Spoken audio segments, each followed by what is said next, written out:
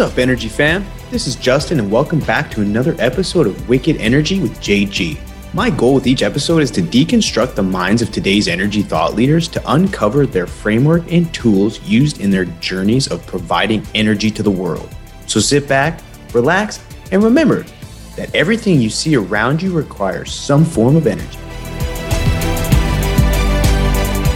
All right, well, welcome to this week's episode. I'm here at the Houston Cannon with Genna Blair Lee, Senior Client Advocate, Completions Enthusiast at Drill2Frac, also real estate investor, hashtag life savvy, wife, Christ follower, fur baby mom, near Wellbore Rock properties, and depleted fracture identification. Kind of a mix of everything, but ultimately, like, what don't you do, or what are you not interested in is the question, because that's your tagline on LinkedIn, and I had to make sure I referenced all of it. Yeah, I guess I like to dabble in a lot of different things. Yeah. What do they call it? Jack of all trades, master of none. Yeah, I guess that's kind of me. I very much fall into that bucket too. So that's totally fine.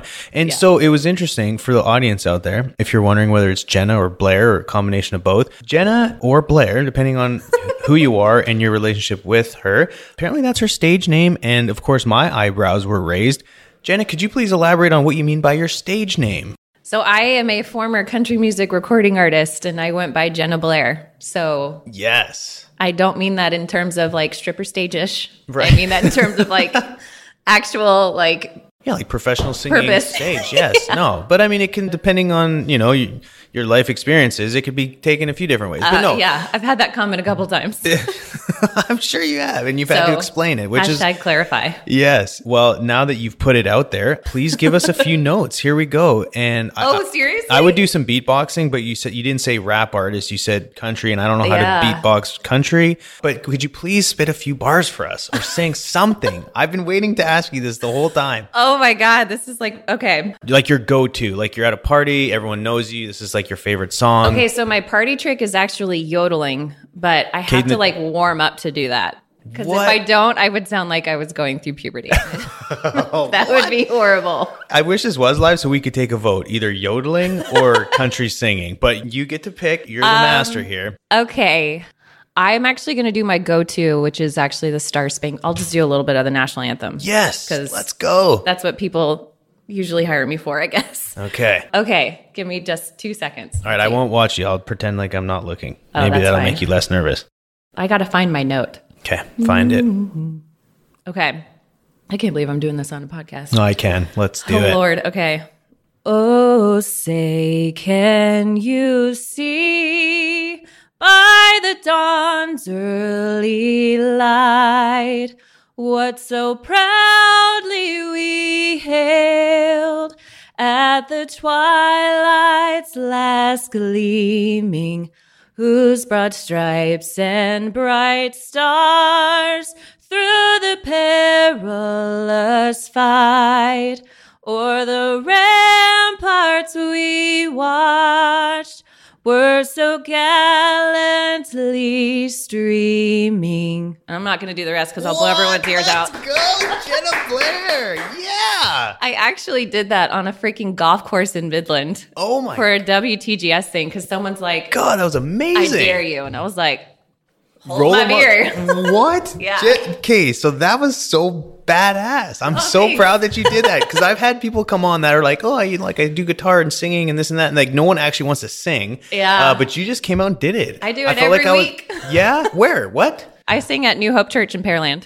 Oh my goodness. Yeah. Wow. Okay. So, I love it. yeah, that's amazing. So my wife, I tell this to her all the time. She is the most beautiful voice. So when we first started dating, I was like, you have to go on American Idol. Like, you would crush. She likes it, but like only on her own time. And like, she can never take herself serious. So she always sings and then thinks it's funny or whatever. And I'm like, no, like, you have something. Like, I can tell you have a voice.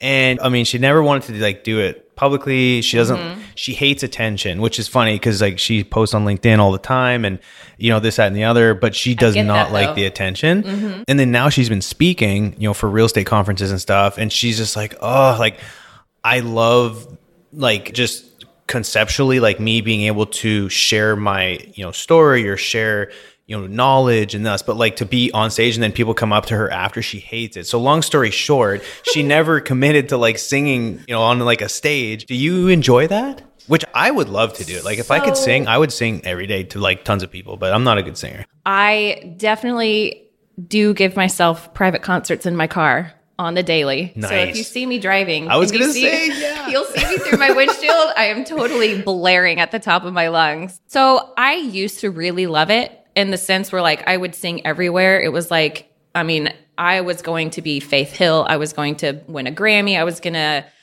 graduate from high school early and go to Nashville. Like I was going to do the whole thing. What? And I recorded my demo and I had a manager already set. She managed Leanne Rimes, who was my idol. And like we were going to go for it. I was, I think, 15 at the time. What? I couldn't get booked at gigs because all of the bars were 18 and up and I was 15. So, they're like, okay, that's fine. Just record a little bit more. We'll start, I would sing at county fairs. I sang the national anthem all over DFW. What? I sang for Fort Worth Cats, the Outlaws. It was a bunch of the farm teams for the baseball. I sang at all of our sporting events for my high school. I was going to say, like, I could see you being on the field at like the Super Bowl or something. Yeah. Right? I did the national anthem for varsity teams and I only forgot the words once. Really? But I auditioned for American Idol. Oh, you did? And it was the most traumatic experience for me. And I didn't sing for 8 years. Oh my goodness. This is insane. Okay, let's back up, go through this. Yeah. So I had graduated high school early because I was going to go to Nashville and I was going to do the whole shebang. Wow. And my mom was like, okay, we're going to do American Idol. It's in San Antonio. My parents live in Cinco Ranch. So it was like a 2-hour drive. Right. Woke up at 3:00 in the morning, drove in at 4, went to the Alamo Dome. And when they pan at the beginning of American Idol, like OG first 10 seasons, I guess. Okay. This was the season after Carrie Underwood. They'll see a line wrapped around the Alamo Dome or whatever. Mm-hmm. That is the very first audition, right? So that's like first day of auditions, open call. So we were there in line for maybe 5 hours. And then you walk into this Coliseum and then they have 5 tables. And at 5 tables, they have 4 people sat and those are producers. Then they break you up into groups and they basically have you 4 in a row, 4 deep. And they point and they give you 10 seconds. Next, 10 seconds. Next, 10 seconds. To sing? To sing. So you don't actually all go into the thing where you're getting filmed? That is round 4. Oh, what? So I have had vocal coaches forever. And I worked so hard and I sang How Do I Live by Leanne Rimes. And of course, because I had 10 seconds, I started on the very high chorus, which is the very last chorus in the song. Did you know that you saw this happening? I had no idea I had 10 seconds. But until it happened? Until it happened. And but didn't you see people getting pointed out already though? Yeah, because you're sitting in the thing. So when you watch it happen, you're like, oh, I only have 10 seconds. Okay, so you saw it happen, and then your head, obviously your mind was spinning. You're like, oh my goodness, where am I going? Okay, so I was like, I'm gonna like go in with the punch, right? Yeah, like go all in, yeah. And I've always had a very large lung capacity, I guess. Okay. Like there's no accident that my middle name is Blair because I sing very loud. Okay. So my mom could hear me at the top of the Coliseum, and she was like, oh my God, she nailed it, and I freaking did. But the person next to me was horrible. I mean, horrible. Okay. But they gave him the yellow sheet to go to round 2. Thinking it was you? No. They were looking me dead straight in the face. And I'm like, I've worked my entire life for this. Like, I sounded really good. I've worked really hard. What? Yeah. And it was like, when you watch those shows and you see those people that like can't sing at all, they let them through for ratings. And so they let him through and he went after me and they let him through and they're like, okay, the rest of you, thank you for your time. You're done. So that was strictly for the show. It wasn't based, it was like just subjective, like who can we get on to make themselves look like a fool so we can get good ratings? Yes. But like the people who could actually sing, a lot of them don't make it through? Correct. What? Yeah. Oh, my whole thought about American Idol just completely ruined. I know. Damn it. So when you see the people in the room with the judges, that's like phase 4 and that's like 4 or 5 months after the fact. So Seriously? You have to go through 2 or 3 rounds, and then they do a callback for the televised auditions. My mind is blown right now. So I didn't sing in public for almost 8 years. Just crushed. I thought I sucked. Oh my God. I thought I was like, oh my God, my entire life is a lie. I suck at singing. Like my parents are the worst parents for encouraging me to do this. Like, yeah, sweetie, you're the best. Yeah. But then like just and both of my parents are professional musicians. So, I'm like, come on. It's in my blood. So in a weird way, according to LinkedIn, you're a Christ follower. Yes.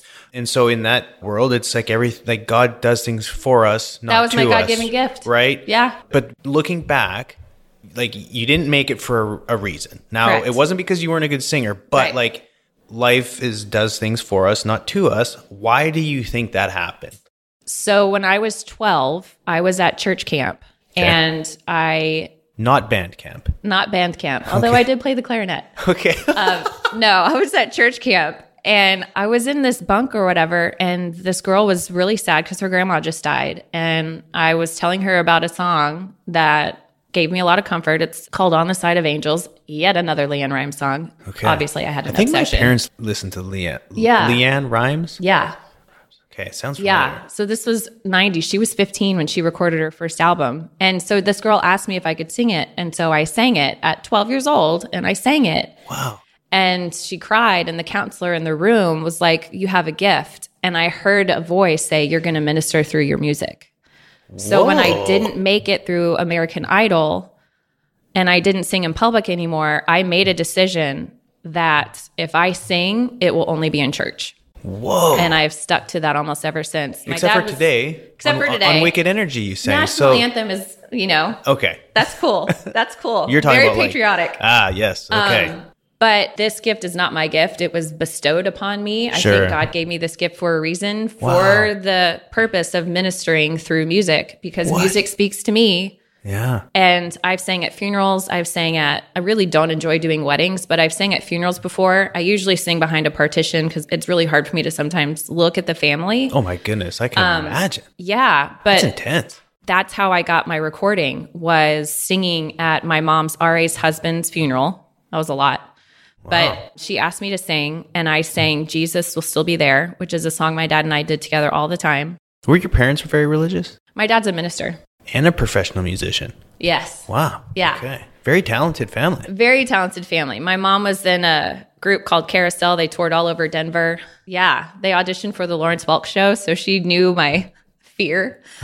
But yeah, I sang at this funeral, and there was a gentleman there who was a real estate agent, but also a producer. And he said, I want to work with you. And so I started singing with him at his church. And then that basically turned into me doing a demo and all of that. But it was just weird because when I am able to remove myself from it, I don't know who it is that's singing because it's not me. Whoa. Like I'll hit notes that I can't hit. So it's like this energy that just like comes in. Yeah. It takes like, over. It's not me. And so I am one of the vocalists at Multi-Site Church in Pearland. I'm singing there tonight. And then I also sing there on Sundays. Wow. And that's basically why I feel like I have this gift. So I'll do it for the sake of, I don't really do it as a party trick anymore, Okay. But yeah, I think that's why there's a greater purpose for singing. Wow. I think it was, and my dad also said when I had an opportunity to sign a contract, he goes, look, I'm going to sit you down and let you know if you choose this, then you're going to watch all of your friends live the rest of their lives, get married, have kids, get careers, and you're going to be living out of your car. In your late 20s, you're going to have to make a decision because you really only have 10 years of prime vocal talent. Really. Interesting. Okay. I didn't know that. Yeah. Wait, so then how do, I guess, because like musicians and like, certain artists, they have pretty lengthy careers. Is it? So it's like a muscle, right? So anytime you're working on your vocal cords and you have to do training and you have to do warm-ups, those warm-ups are, like you wouldn't just walk into a gym and deadlift your PR. Right. Like you've got to stretch. Okay. And you've got to work up to it. Okay. So if you don't take care of your voice, it'll change. And then also your hormones change and that changes your voice as well. Right. So Wow. I can't go as high now as I could in my 20s. No way. Yeah. Interesting. Okay. So, I think that was, good on your dad for sitting you down, being like, hey, there's going to be a fork in the road and, and you're going to have to make a decision. Yeah. He basically was like, choose life or fame. And I'm going to choose the oil field. Yeah. At the time that wasn't even on my radar. Right? Okay. Yeah. Wow. That didn't happen until my brother-in-law got into Cameron. Interesting. And my brother-in-law get along really well. He's like the male version of me. Cool. And when I was studying PR in school, we had to write a press release and they said, pick something, a current event that you're going to write a press release about. And at the time, Cameron was buying another smaller service company. I can't remember. It started with an N. And I'm like, well, I'm just going to pick that. And then 48 hours later, Deepwater Horizon happened. Mm-hmm. And so that is what thrusted me into understanding the oil field more. And I remember my brother-in-law talking about it because he worked at Cameron at the time. Yeah. And I was like, that is so fascinating to me. And then he was talking about the BOPs and stuff like that. I'm like, ooh, what's that? So you have a high level, like you have a sense of curiosity, it sounds like? I have a very high sense of curiosity, almost to the point where it gets me in trouble because once I find something that I'm really curious about and I know more about it, I want to know everything. Mm-hmm. And if I, to put it to you this way, when I got into core and fluid analysis and I understood PVT, and I'm like, this is like really cool. And it made a lot of conceptual sense to me. I went home and I'm like, I'm going to go back to school and get my degree in engineering. My husband's like, maybe not. Let's not do that. Did you do that? No, you didn't do it. Oh, okay. God, no. Okay, so you took your husband's advice. Good. Yeah. And then not to deviate from the story, but speaking of your husband, Jason Lee's also quite active on LinkedIn. Very. Yeah. And I saw you posted it was his birthday recently. Happy birthday, Jason. Yesterday. Happy birthday, honey. Yeah. Okay. My wife's birthday is July 18th. So is he a Cancer then? Or he's on the cusp. Okay. Well, so tell us about his birthday. Anything special or just low key or? No, we put together furniture that I bought on Amazon and beautiful. Yes. Yeah. I mean, we both spend a lot of time in the day really diving into our own worlds. Yeah. So when we get home, it's kind of a little bit of a disconnect. Cool. He works a lot on the real estate side of what we're trying to do when he has a moment. So we kind of just did that. We usually hang out, watch TV, but we really just sat down last night and just caught up. Yeah, that's very important, especially, and again, by what I read on LinkedIn, your fur baby mom, I'm just going to assume that do you have kids or is it just the fur baby? So I have a stepdaughter. Okay. I don't have any bio kids of my own, but I have 2 dogs and a cat. Excellent. Mm-hmm. Okay. So you're a big pet lover. I am. Okay. Because if you weren't, I'd be surprised that you put that as part of your LinkedIn tagline. But oh no, I'm obsessed with my animals. Okay. So tell us about your fur babies. So I have a cat whose name is Tig, and I found him outside of a restaurant in Pasadena. Whoa, rescue cat?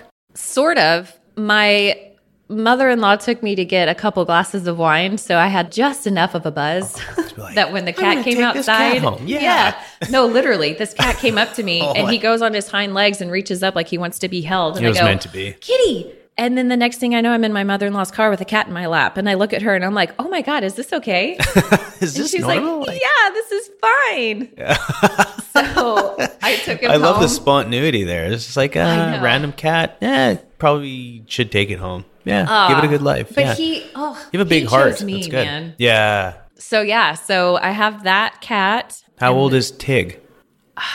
So I have had him for 5 years. So we're going to say 7. Okay. Yeah. Okay. And then there's Georgia, who's our newest addition. She is a pit bull that we rescued. Oh, nice. I freaking love her. She's amazing. She's named after George Jones, who is one of our favorite old school country artists ever. Oh. And then we have Bear, who is my husband's dog, and he is an English Mastiff, and he's 12. I pictured a big dog. Very big dog, very big baby. Oh. But they're like my little ducklings. So when I get up in the morning, they follow me single file into the kitchen for their treats and their food. I'm like, not even kidding. Oh my goodness. So yeah, they're my babies. Good. So I didn't grow up in a family where we had very many pets. We had a cat. I didn't particularly do a great job of taking care of. Snowy was the cat's name.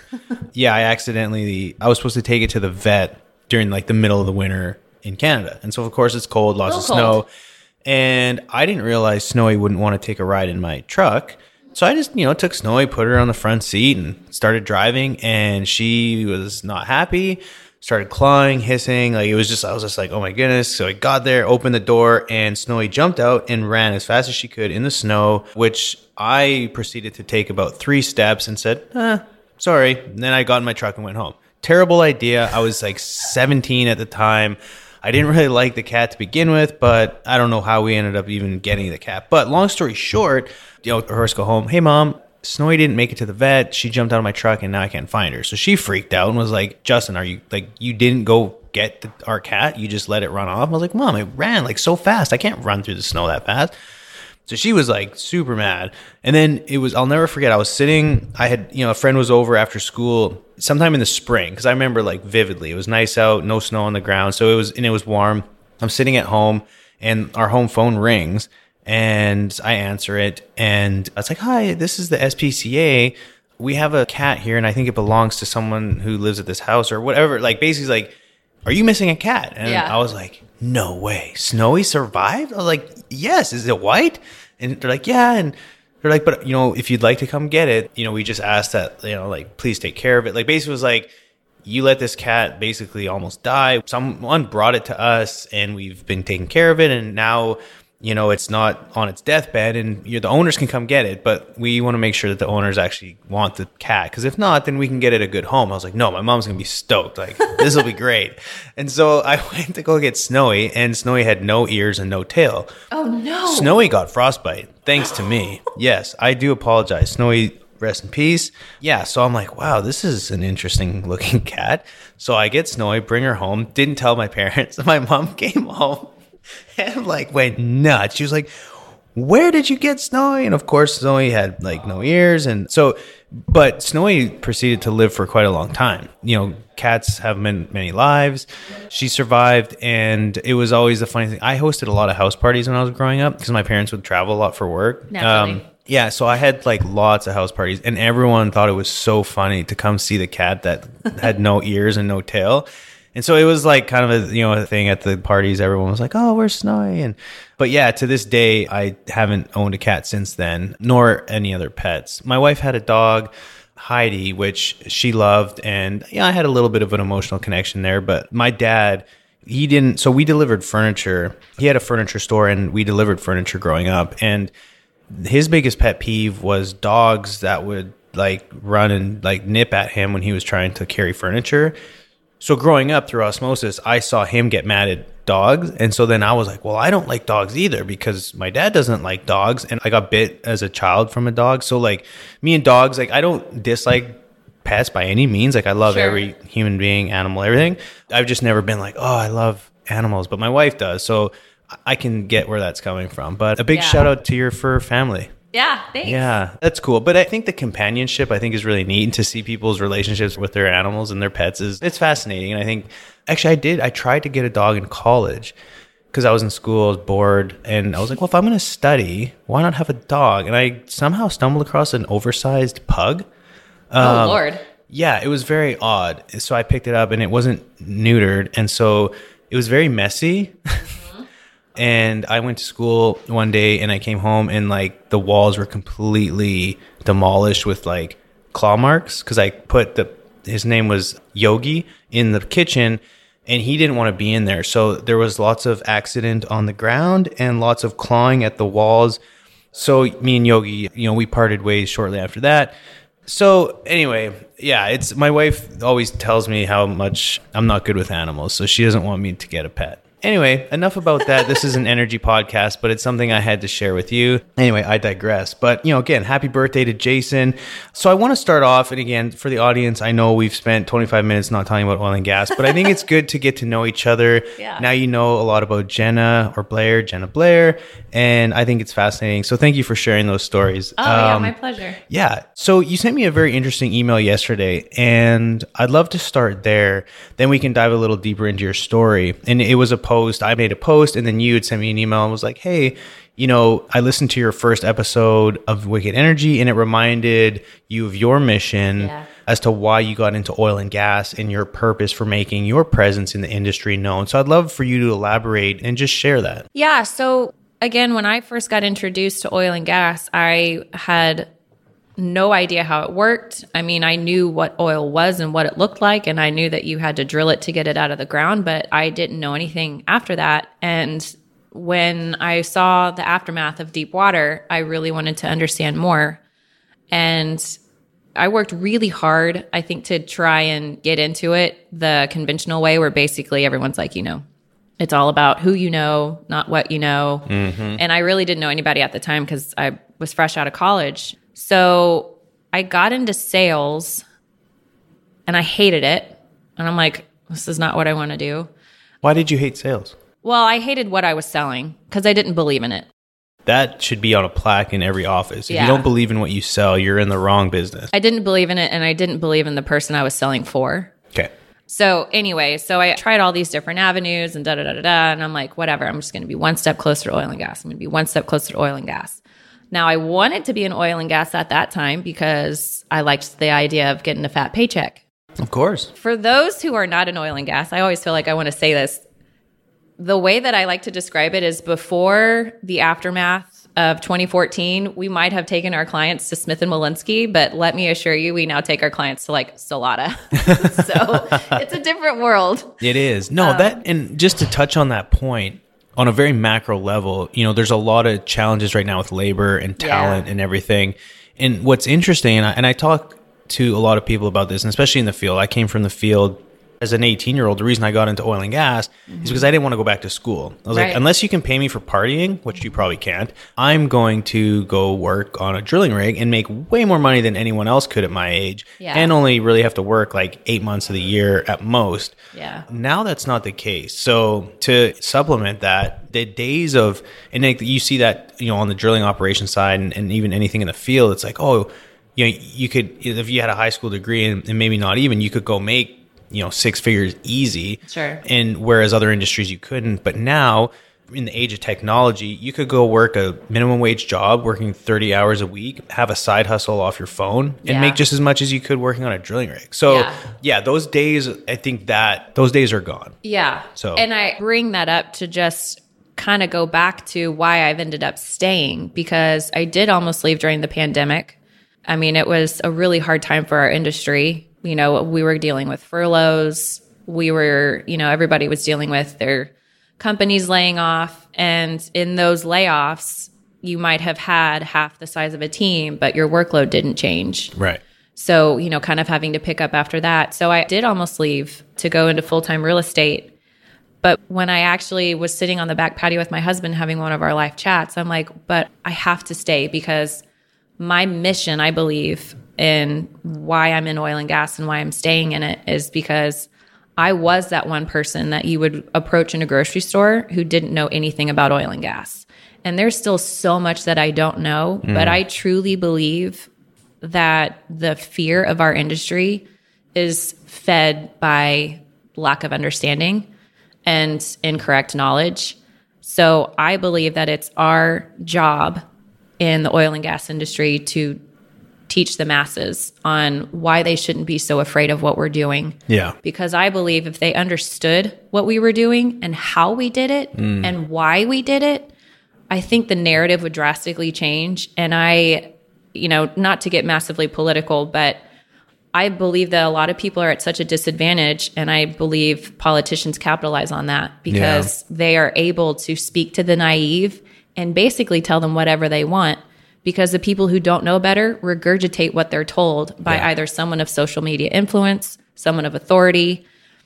And I was having this conversation with DRW when he was in for the SPE PBS. Yeah. And he was like, people speak in headlines. I'm like, they totally do. Yes. And they don't know what they're, and then they share articles, and there's so much misinformation. And, my husband has his own podcast, or has a podcast that he hosts, and it's called the Gulf Coast Growth Show.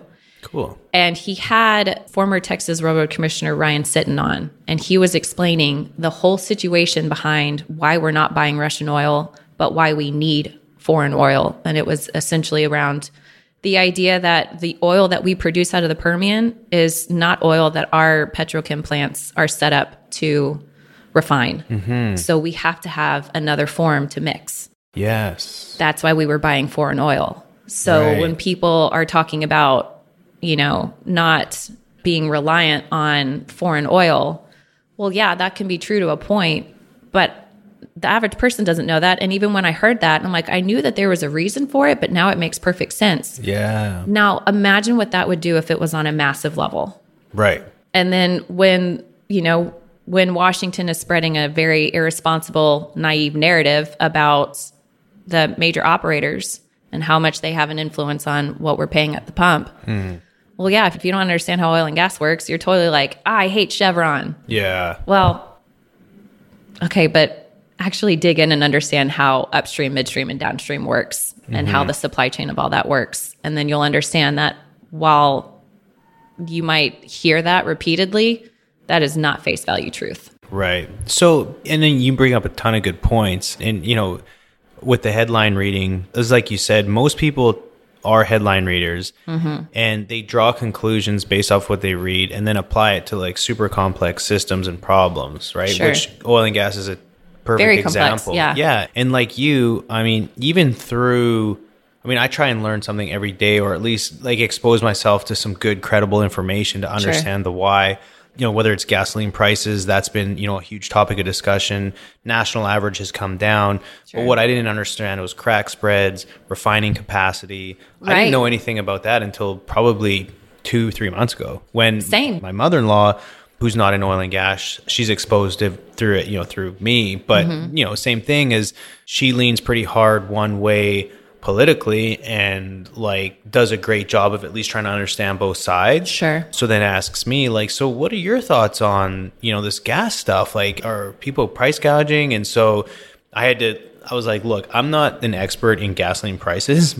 I can drill a well, but so let's look into this together. And then it led me kind of to do my own research, and I was like, oh, okay, I get it. But I think to your point, most people are not going to do their own research. No. Right? Most people are going to argue whether they're going to scroll Twitter, Instagram, whatever, and then whatever they engage with, naturally the algorithm is going to feed them more of that. So how, and this is a question I have for a lot of people, is like, how can we continue to educate? Because it's one thing that you and I can sit here and like, beat our chest about how awesome oil and gas is, or how important it is, or this, that, and the other, like whatever it is. But to properly educate people, you need to expose this information to people who are actually A, willing to listen, and B, like, okay, perhaps getting information that may alter their train of thought that they've been fed. And I sometimes fall into that on the renewable side, right? Like, as much as I'd like to think the people in my industry are the only smart people in the world, that's not the reality.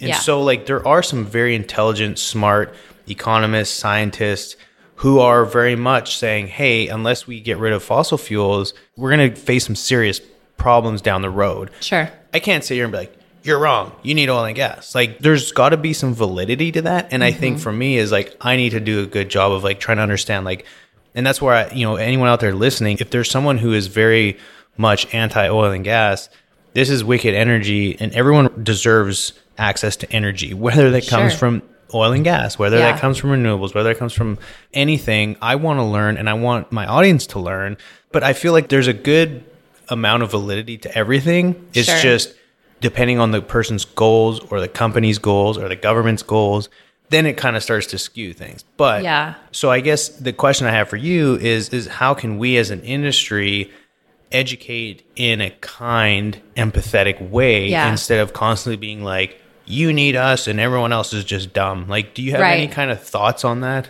What I think fueled my passion for this was the way that I learned. So when I first got into oil and gas, I sold hotshot for a while, and that was kind of my way of biding my time. So I learned a little bit about, or actually a lot about, logistics and how that's kind of, in my mind, really one of the backbones of our country. Yes. And then I got into software sales in oil and gas and sold a digitizing well log software and learned about well logs. And I learned how to build cross sections, and I learned how to pick tops, and I learned how to read a gamma ray resistivity log. Then I went from that to core and fluid analysis at Weatherford Labs, now Stratum. And I learned about core analysis. I learned about what you have to understand from a piece of rock drilled 10,000 feet below your feet. And once I started to learn them, I almost learned it into building blocks. And I started to connect it almost like Legos into a really bigger picture.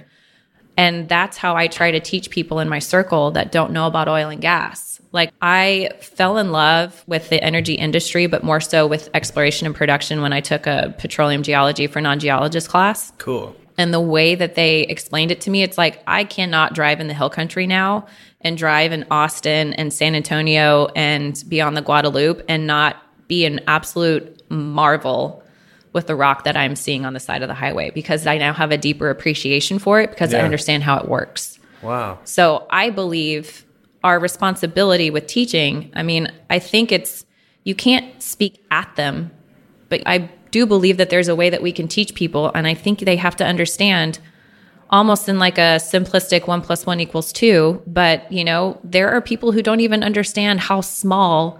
When I'm driving on the highway, and I learned this in logistics, when I'm driving on the highway, I see an 18-wheeler and I see an 18-wheeler with a whole bunch of little pipes on it. That's casing. Mm-hmm. That casing is about to go into the ground because there's a well being drilled.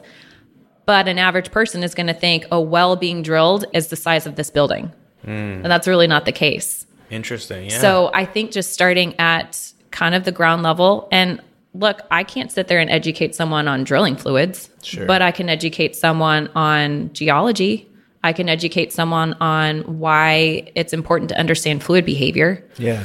Because, I mean, that's my experience. I can speak to it. So I say all that to say we can educate people. Stay in your lane, because I think that could get you into trouble if you're not. But of course. I believe the people that are highly successful in this industry, in any industry really, but specifically in this industry, is because there's a deep respect for how it works, because there is a intimate understanding. Yeah. And I think without all that, there's going to be a huge miss in understanding the importance of petroleum in our day-to-day lives. Yeah. You know, I don't think people know how, like, if we were without it, you'd be without so much that you take for granted, you know, buildings, schools, backpacks, shoes, tires, booster seats for your children. Right. You know, there's just so much that it touches, but I don't think people really understand that. Right. And a lot of the stuff that you're mentioning is stuff that we have access to here in the US. And what I think a lot of people sort of just kind of overlook, or perhaps just don't take time to really think about, is, so there's a gentleman on LinkedIn that I noticed made a comment on one of my posts. And if it's someone that's new that I haven't engaged with before, I always check out their profile and say, hey, maybe I can make another good connection. And it was a gentleman from Africa who now lives in Beaumont.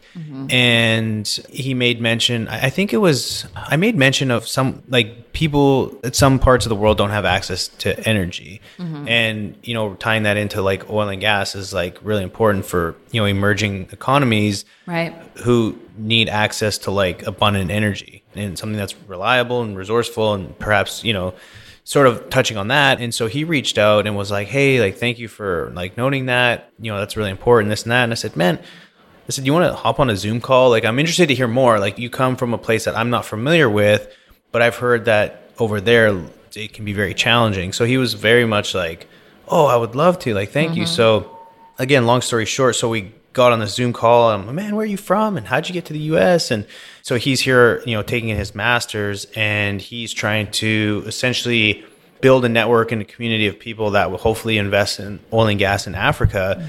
And so I said, man, like, I'm curious, from someone like yourself who comes from part of the world that doesn't have access to the things we have here in the US, what's your thoughts on like the sort of the energy transition? Like, is that even talked about? And he was saying that, like, when he sees that, he feels, for him, it's like a punishment. It's like, we're trying to get access just to even basic needs of like having electricity for hospitals. Yeah. But yet you're going to say, no, you can't have that. You need to like develop, you know, different grids for, you know, microgrids using solar or this and that, and stuff that they just don't quite have readily available, nor do they have the capital, the investment, everything else. Yeah. But they're sitting on a ton of resources under their feet. It's like, why are you going to punish us and tell us we can't have this, and that it's going to ruin the environment, when like there's like moms that can't even feed their kids at night barely because they can't see, they don't have heating oil, like, and I was just like, wow, like, there's 850 million people that don't have access to clean water. Think of how many people, even in the US, don't even have access to like air conditioning or, you know, all of that. So again, it's like, if people could just kind of sometimes sit back and think, hey, if we could just, yes, doing things sustainably and doing things efficiently and trying to reduce carbon footprint, I think is extremely important. Yeah. But let's also consider the people who are just trying to get their basic needs met before saying, you know, let's just completely replace fossil fuels. Well, it's all about perspective, right? I mean, it's not a one shoe fits all solution. And I don't think anything really should be, because if there is a one size fits all solution, then you probably don't have the right perspective, because there's an array of so many things that are going to change availability of some sort, you know? Yeah. So Yeah, I think perspective is a lot of it. And I think having the mindset to want to reach out to somebody and learn more is something that should be celebrated. And it's also something that I encourage other people to do, because I started to do the same thing. Like 2022 for me has been a year of leaning in to things that scare me and things that I, getting out of my comfort zone. And a lot of that is I've really had to humble myself, in terms of I don't know it all. I can't do it all. I'm not perfect at it all. And there's so much that I don't know. So when it comes to things I don't understand, I'm making it a point to reach out to people who might understand it, so I, can change my perspective. And there's nothing that I'm a staunch believer in a couple of things, but there's more things often than not that my perception will change once my perspective changes. Yeah. All based on the fact that I'm getting facts that I didn't have before, or I'm getting perspective that I didn't even think about. Mm-hmm. No, perspective is, it's kind of a loose term and it's a blanket statement, but having the right perspective or a different perspective can ultimately change your mindset, which can lead you down a completely different path. Sure. And allow you to make decisions that you maybe otherwise wouldn't have made before. Right. So I'm curious, it's a question that I like to ask is, do you have any core beliefs that you've changed your mind on over the last few years related to energy? Again, whether it's policy, whether it's technology, whether it's markets, anything's just like in general with energy, have you kind of changed your mind over, or at least kind of had a bit of a different perspective, or is everything pretty still? Well, I didn't really have a perspective. It's all been kind of framed by all of the different roles that I've had in the industry. I will say the mixture of exposure that I got in the lab area and what I now have at Drill2Frac, it's allowing me to really frame my idea around hydraulic fracturing, because now I'm actually learning how it works. Cool. So that's probably the only thing that's really changed my core belief. It's not that I was ever anti-fracking by any means, but I didn't really understand it enough to speak to it. Cool. And I still really don't, but I have more exposure to it now than I did before. So it's allowed me to really filter what I'm hearing and seeing in the news and in social media and the stuff that the White House will say and things like that. It's interesting when you hear that, because then you actually raise an eyebrow and you're like, I don't think you know how this works. Right? I know. So with that, and I want to talk about Drill2Frac here in a sec, but I'm curious, what do you think is the biggest challenge that we as an industry face currently? Oh, there's a lot. I think we face the challenge of teaching. I'm bringing that up again. Yeah, no, it's very fitting. Yeah. Look at the Energy Strong initiative. I saw that on LinkedIn a while ago, and now it's really blown up. Yeah. We need more of that, because I think that is our absolute biggest challenge. I don't think that we're going to get the policies we need passed in Washington, D.C. without people understanding. And that includes congressmen and senators. They might be elected, but they don't know everything either. Yeah. I think they have a lot of room to be educated. The voters, I think they have a lot of room to be educated. And it's not like I'm trying to get on a political soapbox, but we're a democracy, right? That's how this country works. Mm-hmm. And we've seen a lot of upheaval in the last two administrations, I guess. And we're going from, polar right to polar left. Yeah. And I don't think that that's going to be mitigated unless people really start to think for themselves. And I think our society has really lost that. So I think that's the biggest hurdle our industry faces. Yeah. Is getting over our big bad oil and gas vision that everybody has of us, Yeah. And it's kind of like the idea, it's for the Aggies that might be listening, they'll probably get this. I went to A&M for a year, and it was one of those, you don't get it unless you're one of us. Because from the outside, we look like a cult, but on the inside, you get the spirit and all this stuff. I think it's kind of the same thing with oil and gas. I don't think you get it unless you're in it. Right. But not everybody's going to be in it. So if we don't educate the public, and we don't educate even our politicians, and we don't take charge of the narrative ourselves, I think we're going to be in big trouble. Yeah, no, I think so too. And educating is tough, because I think people tie emotion into it 100%. Oftentimes, and then especially on social media. Yeah. Anyone out there who's trying to educate, again, I come from a place of do it with kindness, and do it with try. And a lot of times educating can't just happen in a transactional conversation. Sure. It happens over time, building relationships with people, showing them, hey, you're not a bad person. Mm-hmm. You also work in oil and gas. And then just be open to conversation to where hopefully people can then start asking you questions. My wife is in the real estate space, and so her network expands far beyond people in oil and gas. Most of her people that she communicates with have nothing to do with oil and gas. But what's cool is that a lot of the people that are within her community then started following me, maybe listened to the podcast, and reached out and was like, hey, just through connecting with Nicole and then connecting with you, like, you guys are such a great people, and I've learned a little bit about oil and gas, and wow, like, you've actually changed my mind on the industry. And I'm releasing an episode, I think next week, with a gentleman. His name is Nkrumah. He lives in Oklahoma, and growing up, he had been exposed to an environment that wasn't pro oil and gas. It's not like he was like, oh, I hate oil and gas, but he was just like, I never really understood it, and most of my, I guess, social circle, we're, part of a certain demographic, and therefore, like, it's just, part of our environment. It was like, didn't know anything to do with it. And so, okay, cool. And then through talking and him learning about the podcast, and I brought him onto the podcast to share his experience about, like, how he went from thinking one way to now thinking another. And now he's like, yeah, like, I actually wish I would have, I wish I would have been exposed to this type of information, because I probably would have pursued a career in oil and gas. Like, I didn't realize how critical it is for our country. Yeah. And it's like, okay, wow. Like, if I just stop doing everything I'm doing and help change his mind and perspective, to which then he can help educate his kids, like, I feel like I've done a good job of at least changing a few generations to where then they can make their own decisions, instead of just being like, well, my parents or my friends, or they think this way, and so therefore I'm going to think this way. So, but again, it's like, I didn't tell him or tell people, like, this is what you have to think, but it's more just being open and being kind. And then people naturally, like, start asking questions. They're like, oh, you seem like somewhat of an authority or someone who's an expert in their field. Like, what do you think about gasoline prices? Like, I'm curious to hear your thought. And then it's like, okay, wow, like, I never thought of that. Yeah. So, but again, I think so many people have such thick skin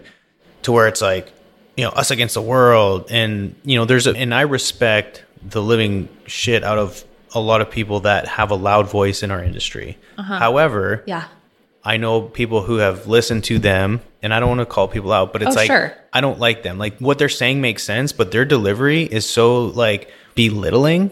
I don't like that. And so that's what I have a problem with. It's like, I get you're passionate, and I get that, like, you have the world of experience and you probably know more than everyone else, but the way you talk down to, like, other demographics and other opposing views, you're not going to win anybody over like that. No, I agree with that. I've had a couple of people who have had exposure through social media on oil and gas, and it's been very in your face, I guess is the best way to say it. Yeah, good point. The best way I can relate to how I think it's best to educate is take health and wellness, for example, right? So my husband and I are both former competitors. Like, we've done the nutrition track, we've done all of that. Like, we've done muscle mind, like, you name it, we can talk about it, right? Okay, cool. But then you look at how fad diets, you look at all this crap that's on social media, and the like, people who go no carb, like, don't even get me started on that. That drives me up a freaking wall. We could do another topic on health and fitness. Seriously.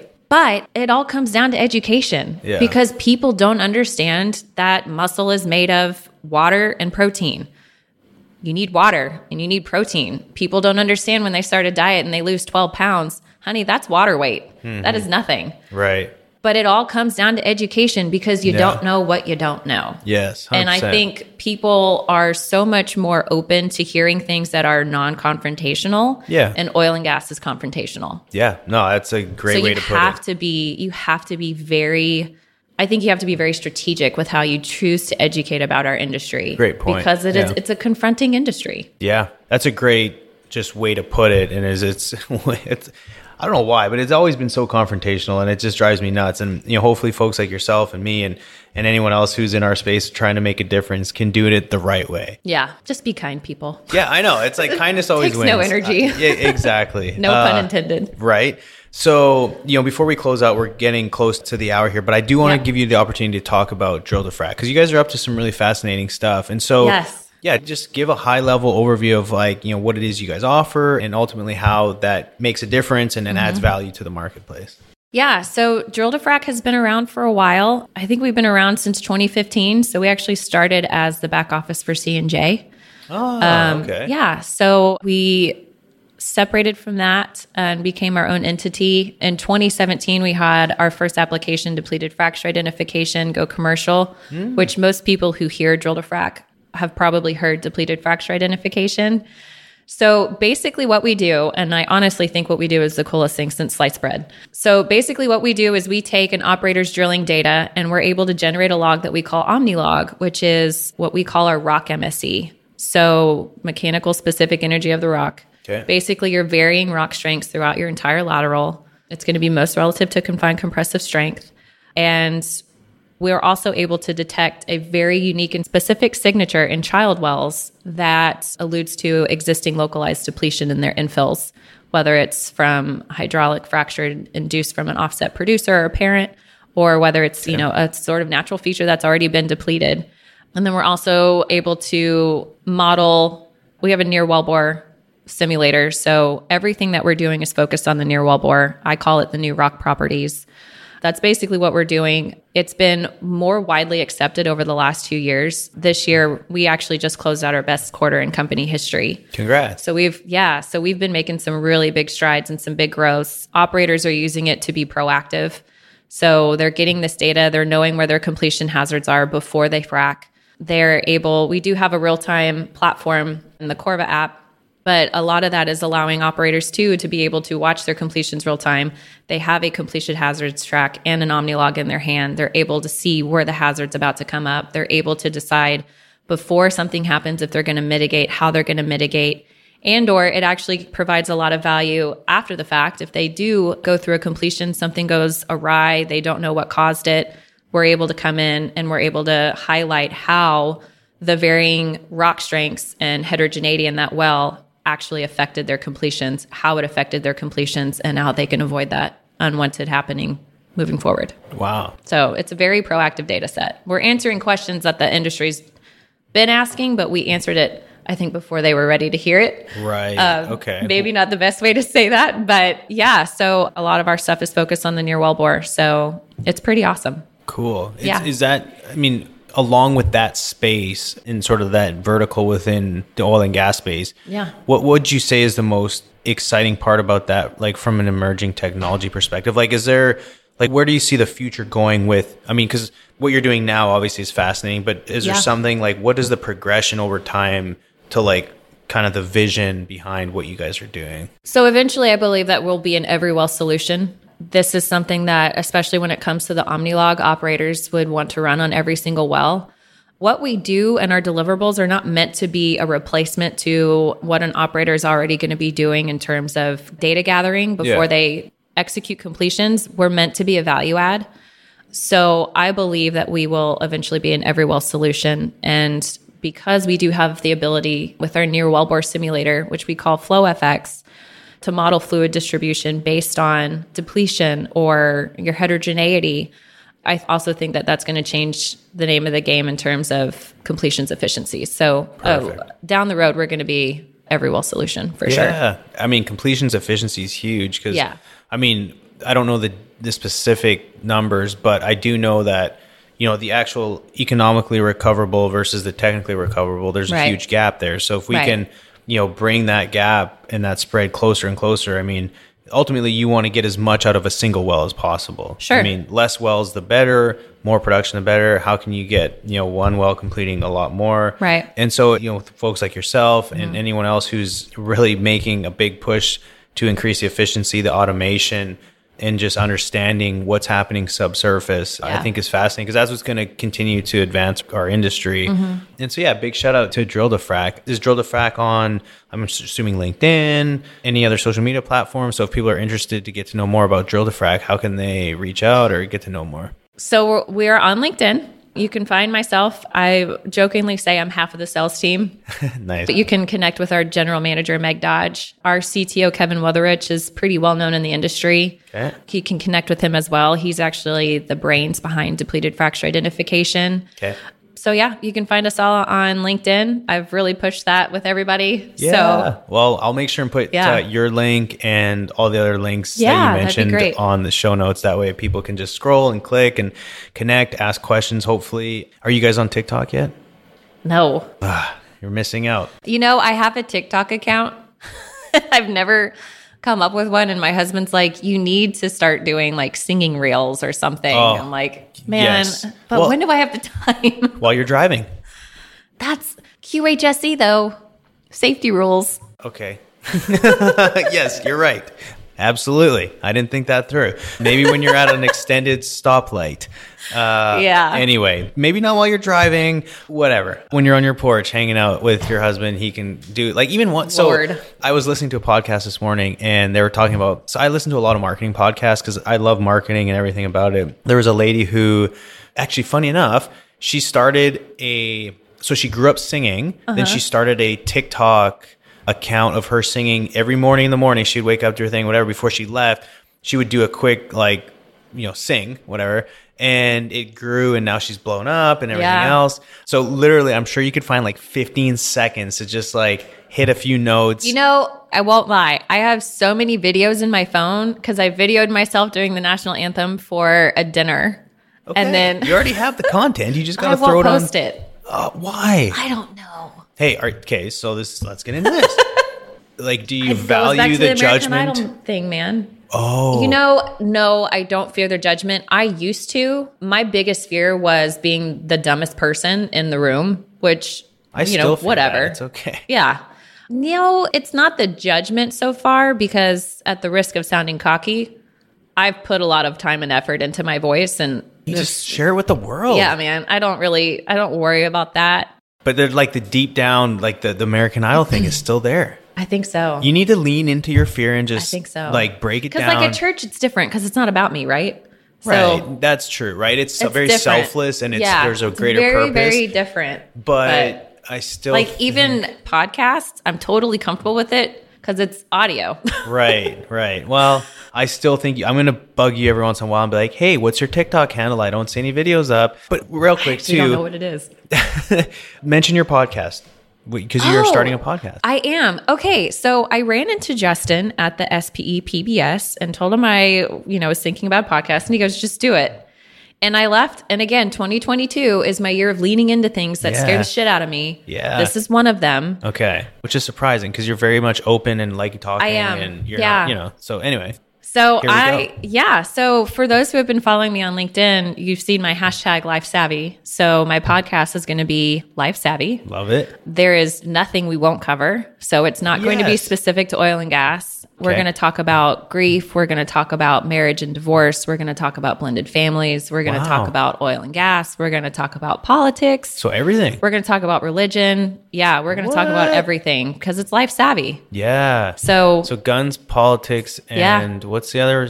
Religion. Yeah. Cool. Okay, I love it. My mom is going to be my first guest. That's really cool. Yeah, so I'm really excited and I'm just going to buy the equipment and I'm just going to ask people if they want to have a conversation, record it, so see what happens. It's going to be mostly interviews? Yeah. Okay, cool. Yeah, I was going to say, because you don't really need equipment if you're just going to do it over, like, if you're going to do it live, if you're going to do it in person like we are, then obviously you need the equipment, but... I plan on doing it in person. I like person. For the most part, yeah. Especially for the marriage stuff. So we're going to do that and there's nothing off limits. Perfect. Have you set a date for launching so people can be on their phones ready for the date that you're going to launch? So no, but I have my first interview scheduled when I get back from vacation in August. So I plan on launching Q4, sometime in Q4.